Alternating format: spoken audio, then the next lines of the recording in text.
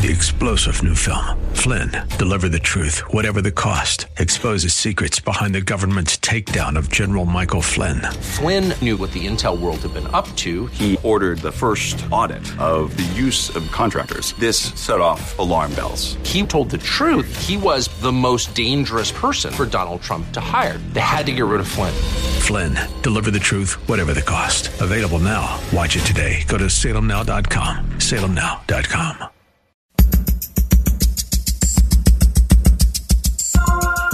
It's Lifeline with Craig Roberts. He's the host of Northern California's longest-running conservative talk show. He's a man with a message, a conservative with compassion. He's Lifeline's own Craig Roberts. Good afternoon, Northern California. Welcome. Just about 5 minutes after the hour of 5 p.m. as we welcome you to another edition of Lifeline.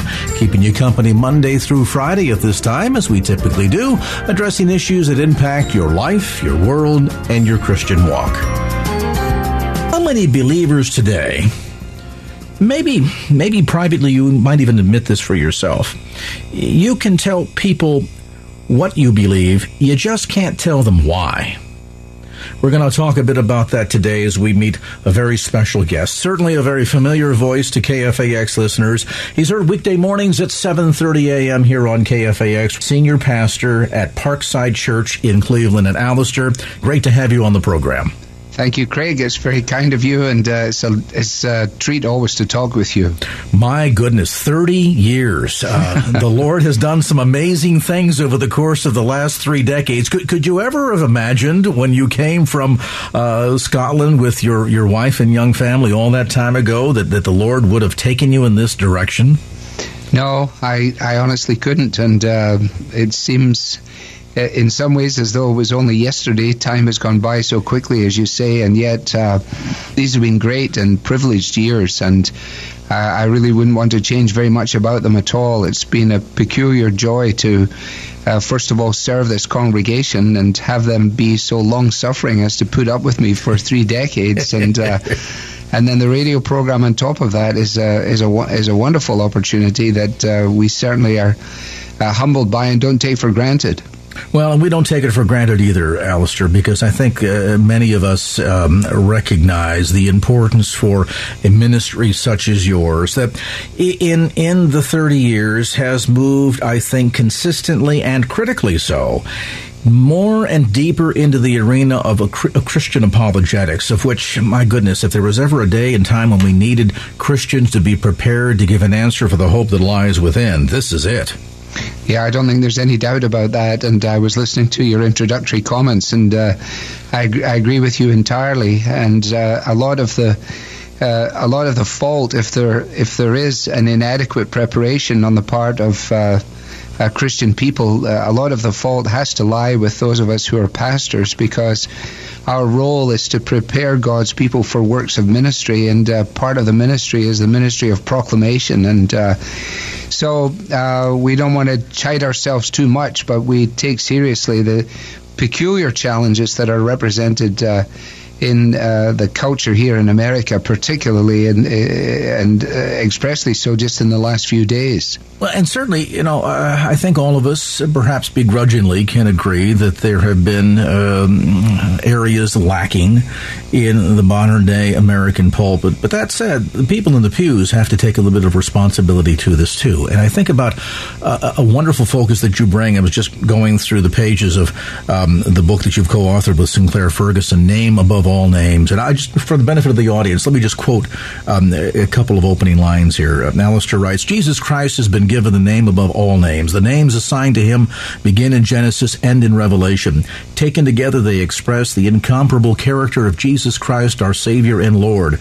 Reflecting on them better prepares us to respond to the exhortations of Scripture, to focus our gaze upon him, and to meditate on how great he is. Then Alistair continues, being able to think long and lovingly about the Lord Jesus is a dying art.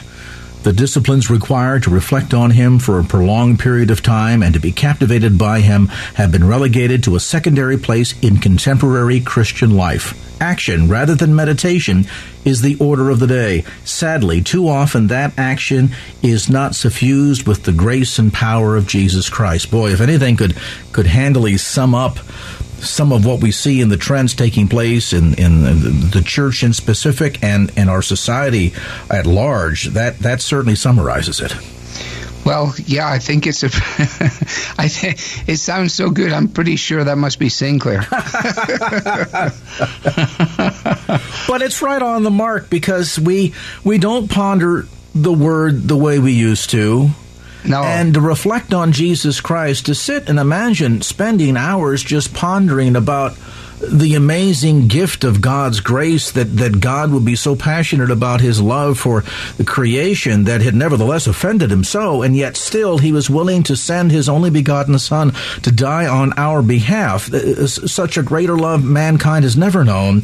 And I think that observation in Name Above All Names is right on the mark, that we've lost the capacity or the desire or the heartbeat to want to ponder and study on that. And I imagine if we would recapture that ability, how the church could turn the world upside down. Yeah, I mean, I think that, if you take the average person coming to church, they're not asking the question, where is Jesus? They're asking, where am I? And there's a sort of man-centered orientation to even the study of Scripture and even the way in which the Bible is taught, that sort of reinforces notions that are sort of immediately appealing, but they don't have any long-lasting value. They're not going to stand in the challenges of time when a culture as ours turns increasingly secular, and the Christian church begins to face the challenge of living as a minority in the culture, which has not been part and parcel of the American psyche, at least until this point in time. How much of this really pivots on the church, its strength, its understanding of God's Word, its ability to make disciples, when we talk about the direction or the condition of culture and society at large? Well, church history makes it fairly clear, I think, Craig, that the collapse of the church has always been internal. It has always been able to handle the challenges of persecution, the blood of the martyrs being the seed of the church. And when the prevailing drift on the outside has been at its most intense, then the people of God have rediscovered who they are, what God expects of them, and they've rallied to the challenge.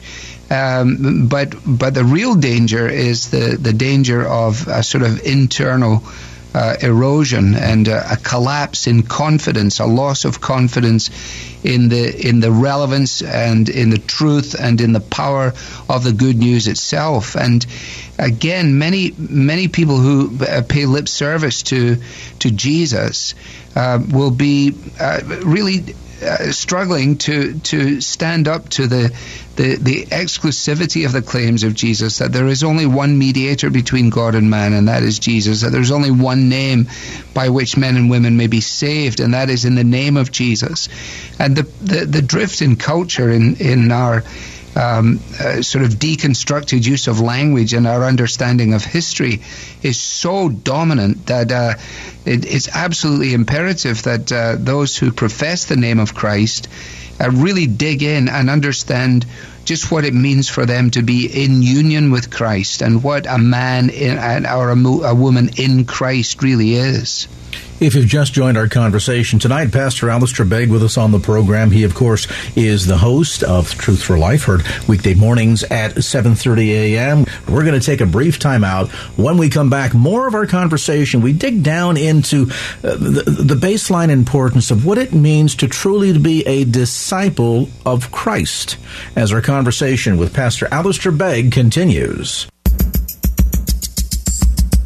And now back to Lifeline with Craig Roberts. Back to our conversation. Pastor Alistair Begg on the program tonight. More information on the web about the broadcast and ministry at truthforlife.org. That's truthforlife.org. The broadcast weekday mornings at 7:30 right here on KFAX. We hear these days, Alistair, churches that have huge crowds and folks that will get up in the platforms, on the pulpit rather, and will share platitudes and nice stories and things of this sort. It seems, though, that on an ever-increasing basis, preaching about the blood of Christ, the atonement, preaching about the need to count the cost of what it truly means to be a disciple of Jesus Christ is something that seems to be glaringly absent. Well, yes, I think it's always dangerous to generalize, and I know you understand that too.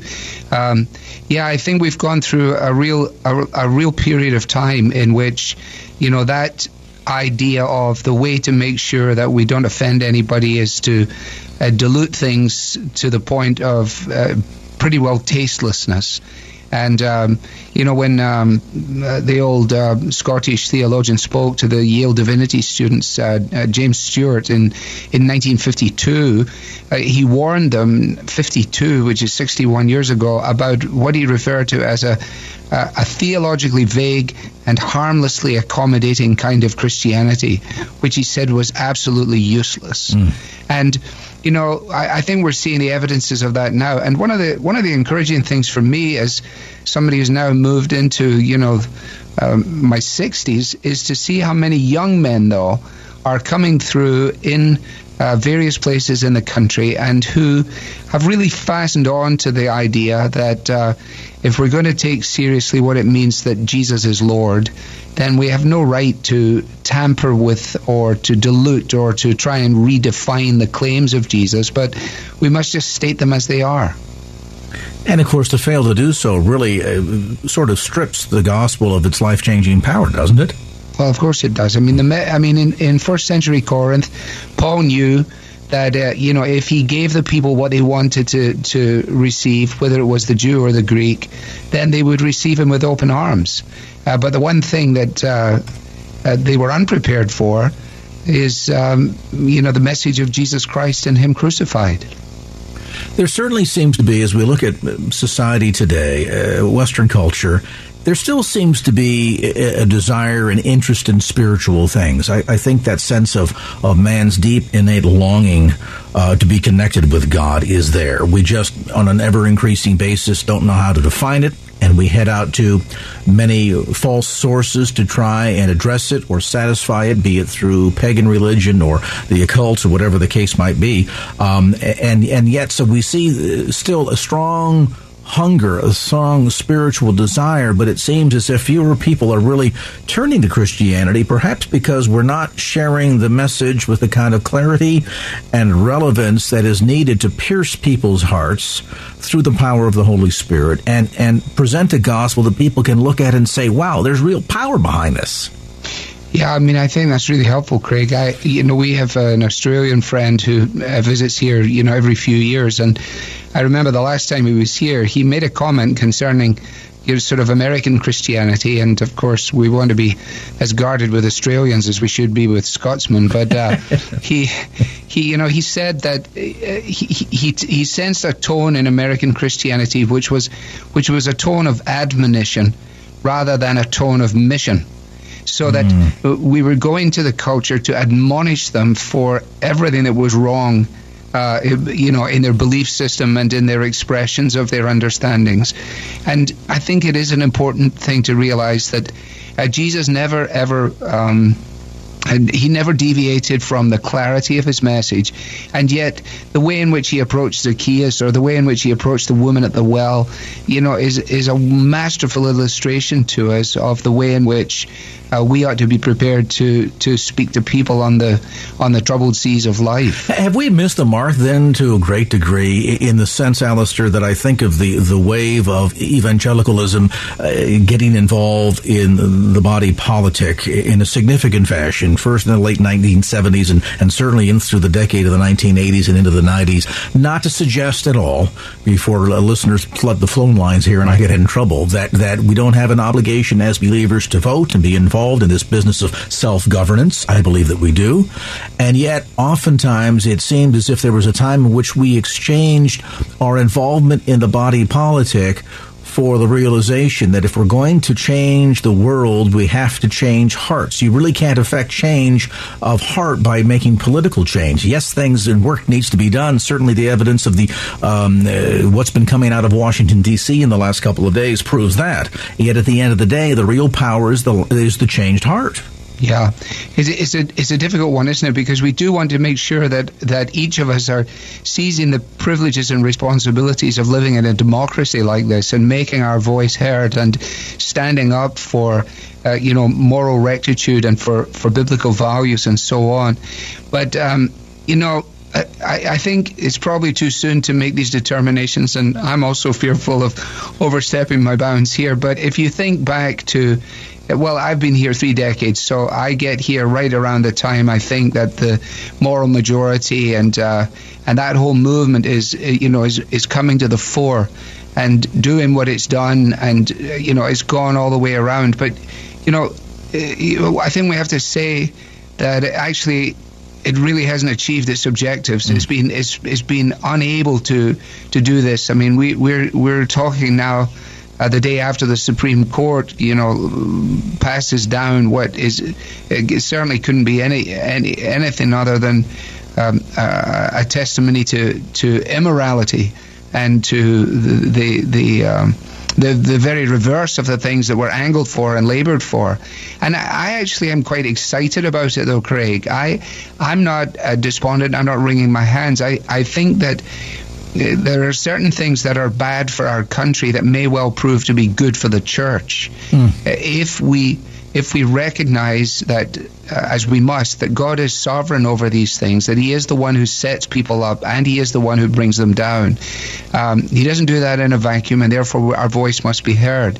But we have to recognize too that our view of the world is a much larger, vaster conception of what is going on. We're actually affirming the fact that Jesus Christ is not only a resurrected Savior, but He is an ascended King, that He rules over the cosmos, and that the providence of God is such that nothing happens except through Him and by His will. That's basic biblical Christianity, which of course challenges a worldview that is deistic or pantheistic.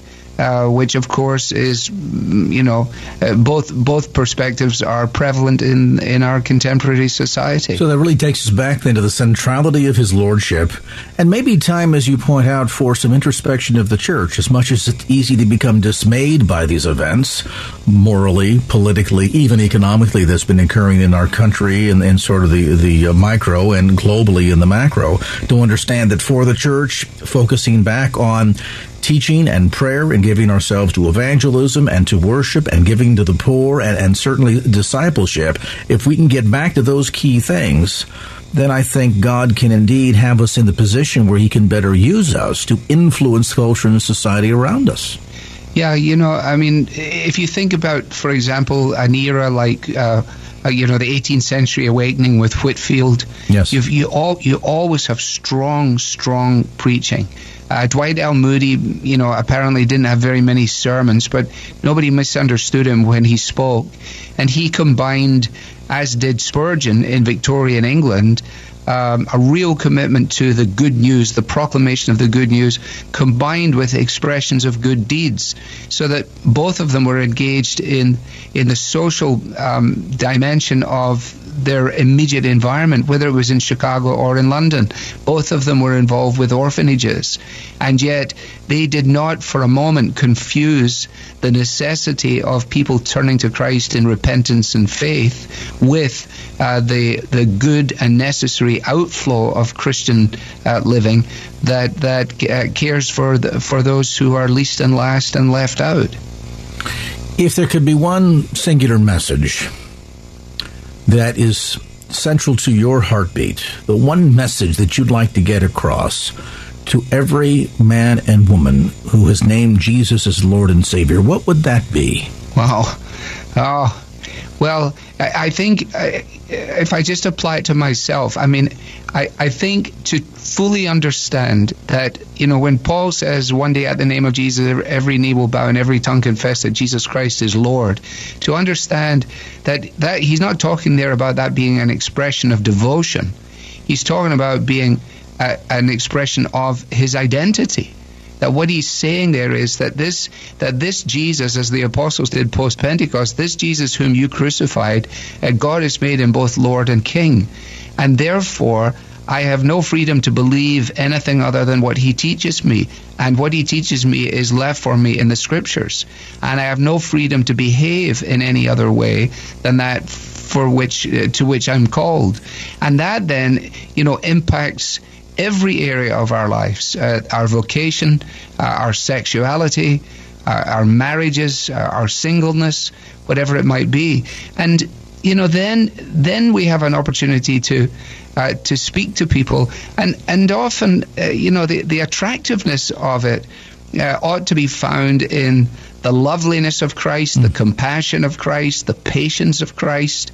And I think so often, if you take, for example, and sometimes the media has branded us in this way, and a few crazy people have led to it, but I think we do have to face the fact that we often come across as a rather disgruntled and angry bunch of people, as opposed to a people who say that they have been born again to a living hope by the resurrection of Jesus from the dead. Yeah, you're right. It's often interesting if you talk to non-believers and get their opinion about Christians. They can give you a long list, a big litany of what it is that we are against. Right. And then when you ask them, can you tell us what Christians are for? There's silence. Yeah. And that speaks volumes, certainly. Yeah, it does. I mean, if you think about Jesus with the woman at the well, what a conversation starter. May I have a drink of water, please?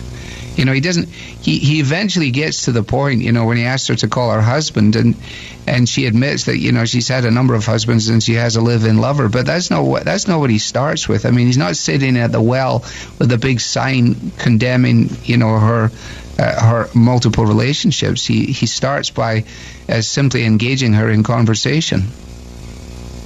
Hey, we as the church can learn a lot from that example, that we might be better to engage the culture and society around us for the sake of the gospel by simply beginning with engaging others in conversation, and of course ultimately understanding what it means to be a disciple, to count the cost.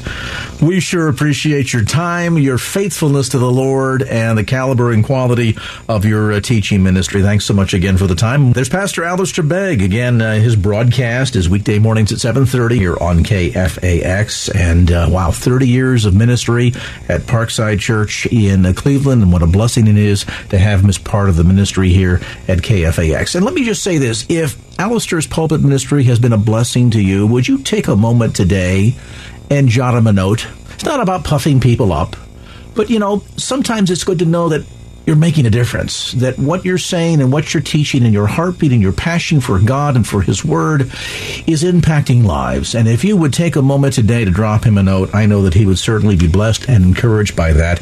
You can get more information about the ministry at truthforlife.org, truthforlife.org. And now back to Lifeline with Craig Roberts. I've always wondered, why would you spend $2 million of your own money to get a job that lasts just 2 years with no guarantee of it being renewed, pays you only $175,000 a year, and it's all because of your love for country? Yeah, right. We saw recently, if you are viewers of 60 Minutes, the exposing of the insider trading benefits that we saw Steve Kroft try to address with our own former House Speaker and Congresswoman Nancy Pelosi here of San Francisco. Boy, she didn't like that conversation, did she? Well, if you think that Steve Kroft of CBS was the one that actually pulled the cover on the whole issue of the insider trading deal that Congress enjoys, no, not actually. In fact, well before Steve Kroft talking about this publicly, my next guest had, in fact, very much at its topic of an expose book he's written called Throw Them All Out, How Politicians and Their Friends Get Rich Off Insider Stock Tips, Land Deals, and Cronyism that would send the rest of us to prison. Peter Schweitzer, thanks so much for being with us tonight on the program. I'm glad we have finally a chance to have you on the show, Peter. Oh, it's great to be on with you. Thanks for having me. And I've always wondered, for years, I thought, boy, the amount of money that these guys spend to get this job that barely pays $175,000 a year, there's got to be some kind of a story behind the story. And sure enough, inside the pages of your new book, you reveal just exactly what the story is. Yeah, we've spent a lot of time looking at politicians and thinking, okay, well, they're getting rich, they're taking money into the table, they're getting bribes, and certainly there are some that do that, but a far more insidious problem is what I call legal graft, and that is their ability to do things that are legal for them to do. The rest of us would be another story, but that includes things like insider trading, special land deals, getting IPO shares of stock, that really are legalized bribery, and it helps explain in part why so many people come to Washington relatively middle class and leave very rich, or come to Washington pretty rich and leave even more rich. And the reason is because they get all these sort of perks with the job, as it were, that again really comes about because the legal code covers us but doesn't cover them. Well, that's the amazing part of your book, Throw Them All Out. The fact that they have, since they write the laws, they have exempted themselves from things like insider trading. So Martha Stewart, for example, we all know the story. She sold about $230,000 of M-Clone shares. She ended up paying a penalty of almost as much, $195,000, for simply avoiding about $50,000 in losses. She did 5 months jail time, 5 months home confinement, 2 years probation. She could have faced 10 years, and that was just this horrible crime that she committed. And yet, ironically, let's talk about a California congressman, Darrell Issa, whose tax return in 2009 showed that his net worth was about $150 million. A year later, he's worth $295 million. He's managed to double his net worth, Darrell Issa has, Peter, in just 1 year, and nobody asks any questions. Yeah, and the problem is that it's a pattern that you see in all kinds of ways. Certainly, there are people that let's say they inherit money or they hit it big, but the problem is that there's a pattern that just doesn't seem to make sense. And I give you a couple of cases, one Republican, one Democrat, that I talk about in the book. Two speakers of the House, Dennis Hastert, who was Speaker of the House from the late 1990s to the mid-2000s. When he became Speaker of the House, his net worth was around $300,000. When he left less than a decade later as Speaker, it was up to $11 million. How do you do that when you're earning $175,000 a year? Well, in his case, he did something called the land deal. And again, this is completely legal, and even the ethics committees say it's ethical, although I don't think the rest of us would share that opinion. What he did was buy 333 acres of land in rural Illinois, where he's from. A few months after that, he put in an earmark to the federal highway bill to build something called the Prairie Parkway, $207 million of our money to build this highway. You've probably already guessed that this highway just happened to run right along the property that he had bought just a few months earlier. Circumstantial, it's coincidental, Peter, I'm sure. One heck of a coincidence. He was able to turn around and sell that property yet less than a year later for more than twice what he paid for it. So he netted $2 million on that one transaction alone. To give you another example, that would be Nancy Pelosi, who was the Speaker of the House that followed Hastert. Nancy Pelosi, when she came into Congress, had a net worth of around $3 million. Over the next 20 years, it went up 876%. Whoa. Which means they were averaging around 24% per year compounded return on their investments. Now, I'm certainly, there are things in there that were just straight and they got lucky on. But one of the things that Nancy Pelosi has been very active in doing is getting IPO shares of stock. And this happens to come from a company or companies that have business before the House. And IPOs, for those who aren't familiar, are initial public offerings of stock. If you come in the friends and family round of it, basically somebody gives you stock that you can buy very cheaply, and the day that the company goes public, you can double or triple your money. This is something that Visa did when she was Speaker of the House in 2008. She literally netted $100,000 in one day, thanks to the access to these special shares of stock. And then this happened at a time when she was Speaker, and there were two pieces of legislation that Visa did not want to pass out of the House. And guess what? Neither one of them ever even got a vote on the House floor. For most people, that would be a huge conflict of interest and would lead to allegations of, bribery or some form of quid pro quo. But in Congress, this is deemed ethical and legal. Well, let's put this into a context that all of us can perhaps relate to. Were a case to come before a judge, say for an individual to whom the judge was related or a company in which the judge had interests, the judge would most naturally, if he or she is ethical and is following the rule book for judicial ethics, would recuse him or herself. They would recognize the conflict of interest not in the public interest, and as a result, they would decline to participate, granting any sort of judgment. They would decline participating in the case. But this is not the case when it comes to the United States Congress, because they get to make up the rules, Peter, and they get to determine what's ethical and what's not ethical based on what's in their own personal best interest, not of the country. Am I right? No, you are exactly right. Wow. In fact, in the case of a judge, if you were to rule in a case involving a company where you owned more than $25 worth of stock in that company, it's a felony. You're going to jail as a judge. Members of Congress do that all the time. During the health care debate in 2009, you had people on both sides of the aisle, those opposed, those against, who were literally writing amendments, doing things in committees, writing legislation with one hand, and on the other hand, were trading large amounts of healthcare stock at the same time. Well, didn't I read inside your new book, Throw Them Out, that even our current speaker, John Boehner, bought interest in 5 different healthcare insurance companies, even as he was publicly campaigning to kill the public healthcare option?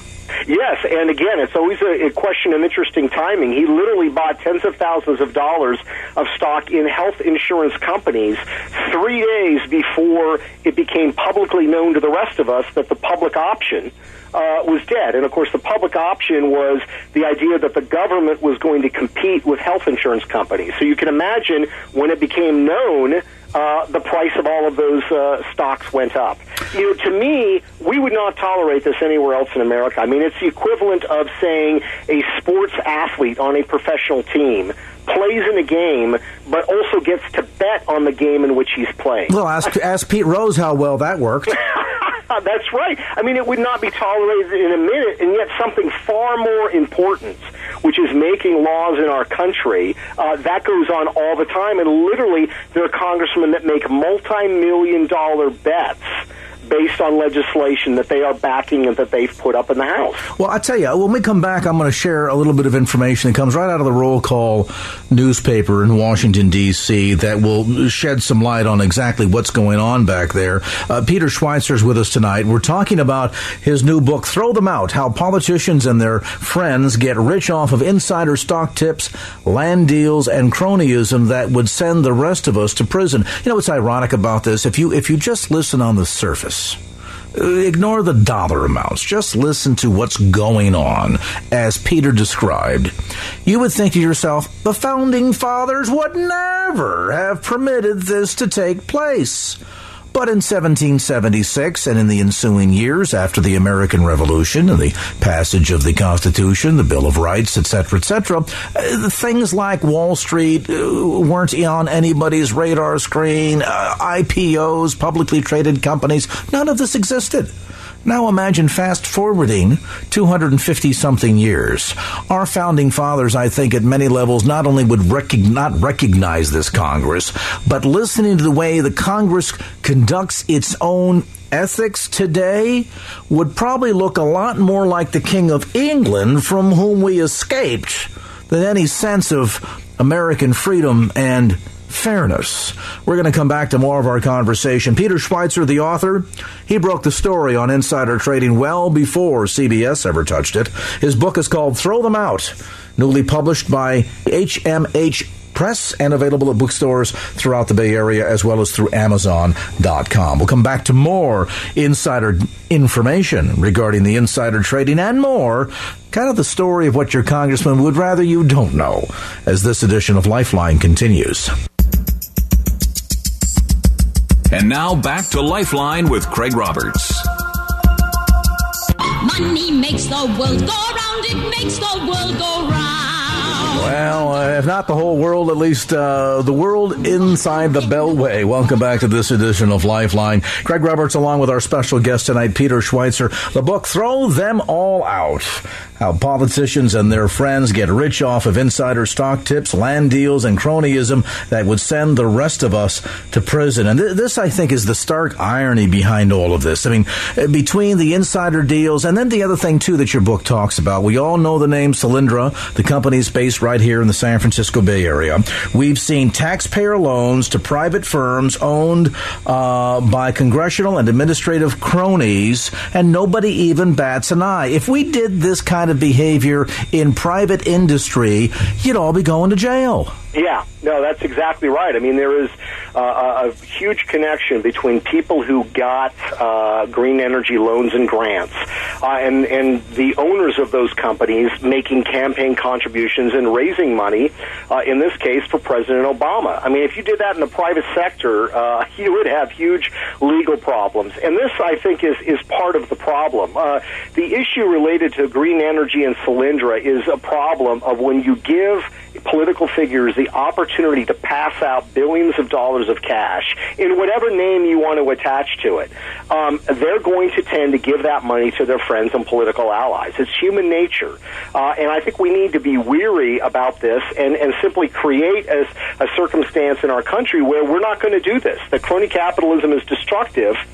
It's one thing if you have the National Institute of Health, where we have peer-reviewed panels deciding which, institutions of learning get which grants. That's not what happened here, and I would argue it would pretty much be impossible to set that up anywhere else because presidents have enormous power and authority, and they're going to try to find ways to make sure that their friends are favored. Well, and, as we've seen even in the news of recent, you can be a former governor of a state like New Jersey, get a job as the head of a big hedge fund, and then when everything falls apart and they say, well, there's a couple of $1 billion missing, you shrug your shoulders and say, gee, I don't know where it went.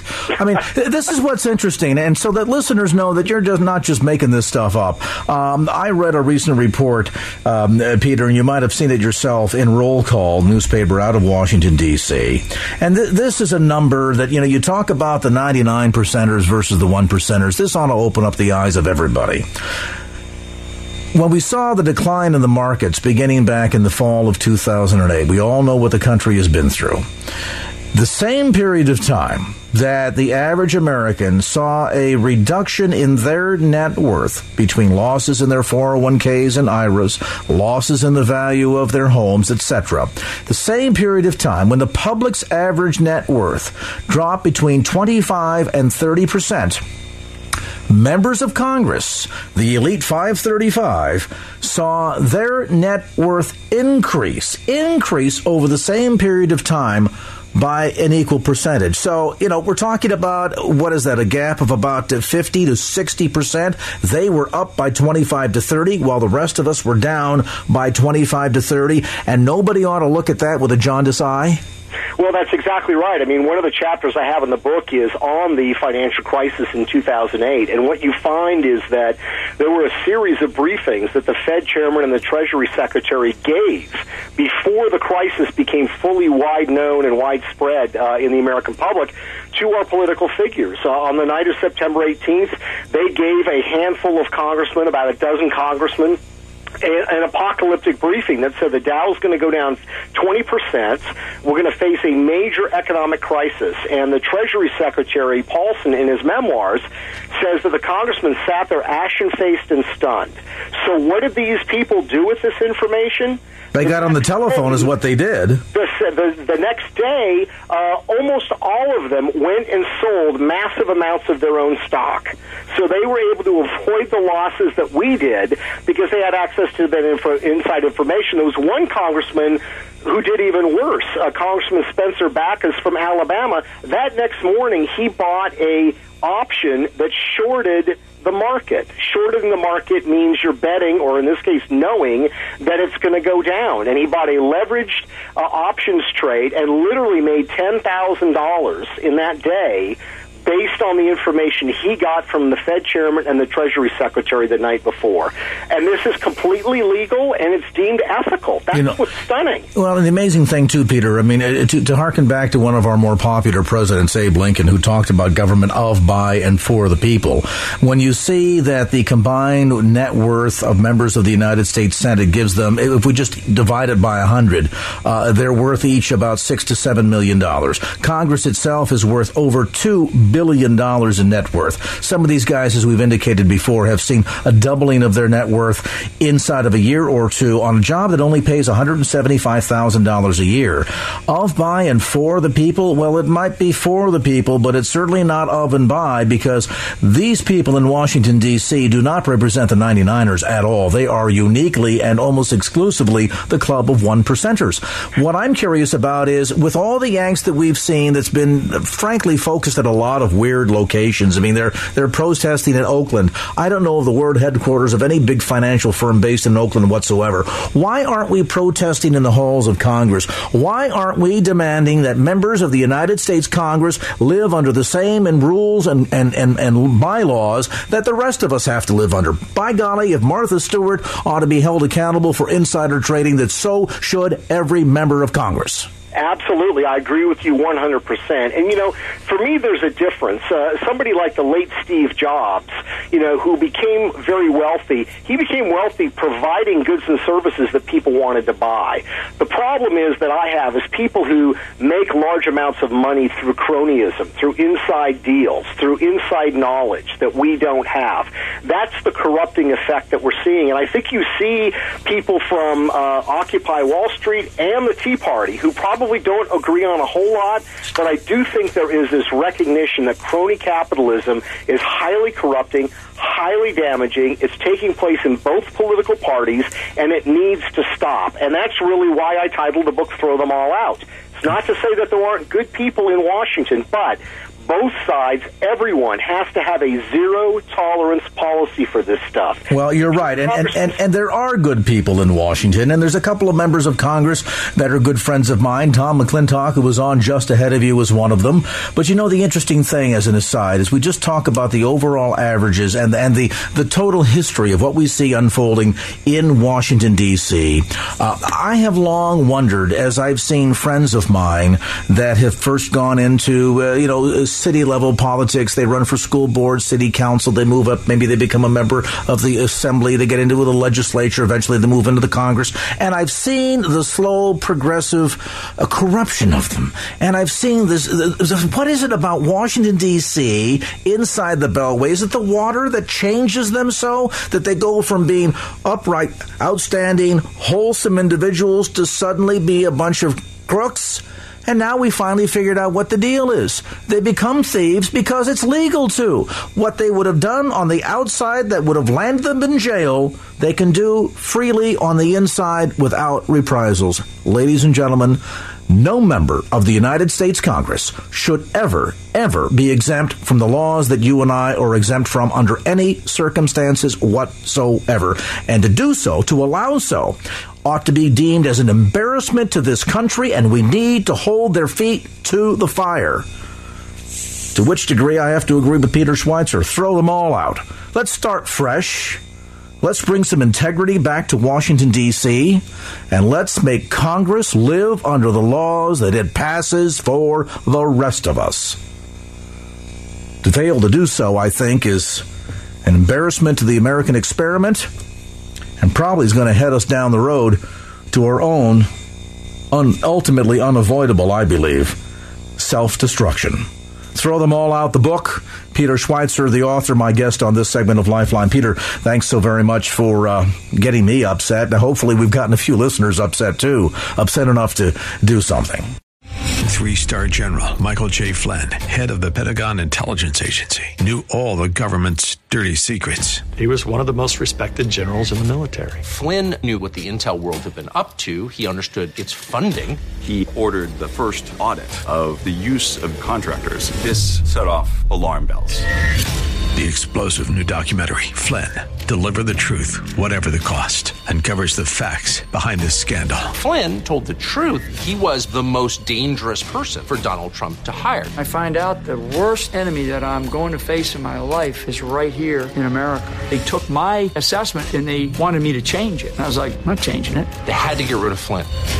With in-depth interviews, archival footage, and never-before-seen personal records of the man behind the headlines. I just felt like I was drowning. Flynn, deliver the truth, whatever the cost. Available now. Watch it today. Go to salemnow.com. salemnow.com.